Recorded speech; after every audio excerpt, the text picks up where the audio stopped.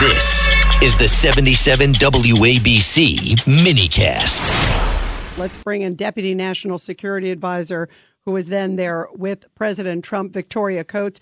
Victoria, let's pick it up where John just left off, where he was talking with Professor Dershowitz. Do you think we have the courage to go after Iran? I agree with John. I don't think so. And this president has been appeaser. If I was the Israeli Defense Force, I wouldn't believe him. Yeah, I wouldn't either. And look, I feel like a lot of the reason they've gone back and forth is because I think they're being told, hey, they want a ceasefire. I'm talking about U.S. I have no doubt that they have been putting pressure on Netanyahu through all of this. But it's not just the Israelis that don't believe us anymore. The Saudis publicly said, if we let Iran go nuclear, they're going to go nuclear. Yeah, Victoria, you understand this better than anyone. Well, when I get it figured out, I'll let you guys know. Good to be with you. I hope everyone had a good Thanksgiving. No, I mean, Professor Dershowitz is correct, John. You're right. Obviously, I mean, there is no plan to do this. The Pentagon has plans for a whole range of contingencies. But I think, Rita, to your point, they don't have the courage to pull the trigger. They fear the retaliation too much, and they have utter faith that whatever they're trying to cook up in Vienna is somehow going to bear fruit. So they don't have to do that. Then to the point about the pressure on the Israelis, the president said this today in his really shockingly, I thought, anti-Israel, pro-Palestinian remarks up on Nantucket, where he was then subsequently heckled by pro-Palestinian protesters who have somehow found their way onto the island. But he was saying, I pushed for this. This is what I wanted. I wanted the humanitarian aid to go in. We're sending them cooking oil for bakeries. I mean, what does he think Hamas is going to do, make cookies? It's just maddening that he is allowed to just kind of put out this twaddle. I mean, what he should be saying, to Dershowitz's point, is, hey, Hamas, Iran, and, China, Israel is not going to cease to exist. And that is also my message to the Palestinian people. You have to stop. You have to it is beholden on you as the Palestinians to get yourself out of this cycle of violence. Prove to us that you actually would be worthy down the road for some kind of state-like entity. It's not my burden as the President of the United States to promise you that. Victoria, you hit it on the head, because he is not emboldening the Palestinian people to rise up against Hamas. That's one.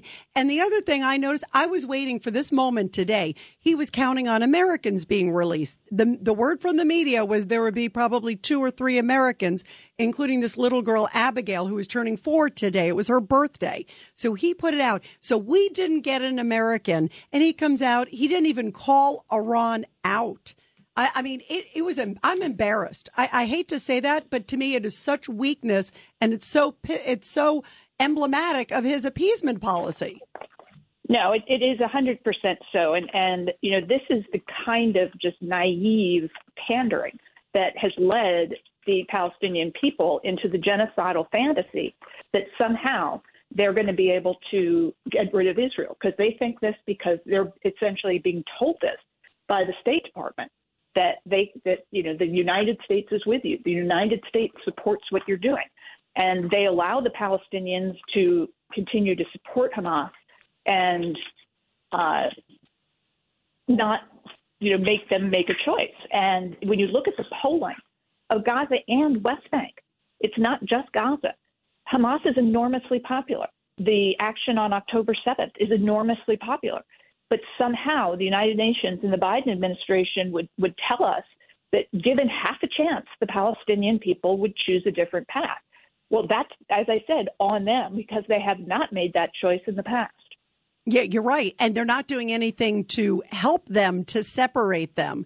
And it's interesting, too. The president today is like, well, I don't know when Americans would be released. I keep thinking, Victoria, had our president put his foot down, or had it been a President Trump or a Reagan or someone like that, right? They would have said, you know what? To your point, Tony, do not touch a hair of an American. If Americans come out first, Americans do this, or all 240 come out, and then we'll maybe talk. He didn't do anything. He's like a bystander. Why are we not demanding our Americans back every day? No, listen, the only thing somebody should say to Iran, wait till November of 2024. Yeah, sadly, but that's a long time, Absolutely. John. That's a long time, Victoria. Remember Ronald Reagan, remember Jimmy Carter, okay?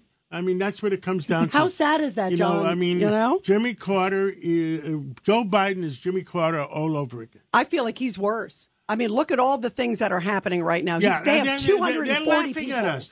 They attacked 73 bases in the last 45 days, and they're laughing at us. Yeah, and the strikes are 4 strikes. I think they said even by the U.S. administration, they've hit, I think it's like 7 or 8 our own terrorists. troops will start doubting us, okay? That's sad. Let's move wow, on. really Okay. sad. Victoria, thank you. We love you. We appreciate you, and we appreciate Thank all you you, do for our Victoria. country. Thank you, Victoria.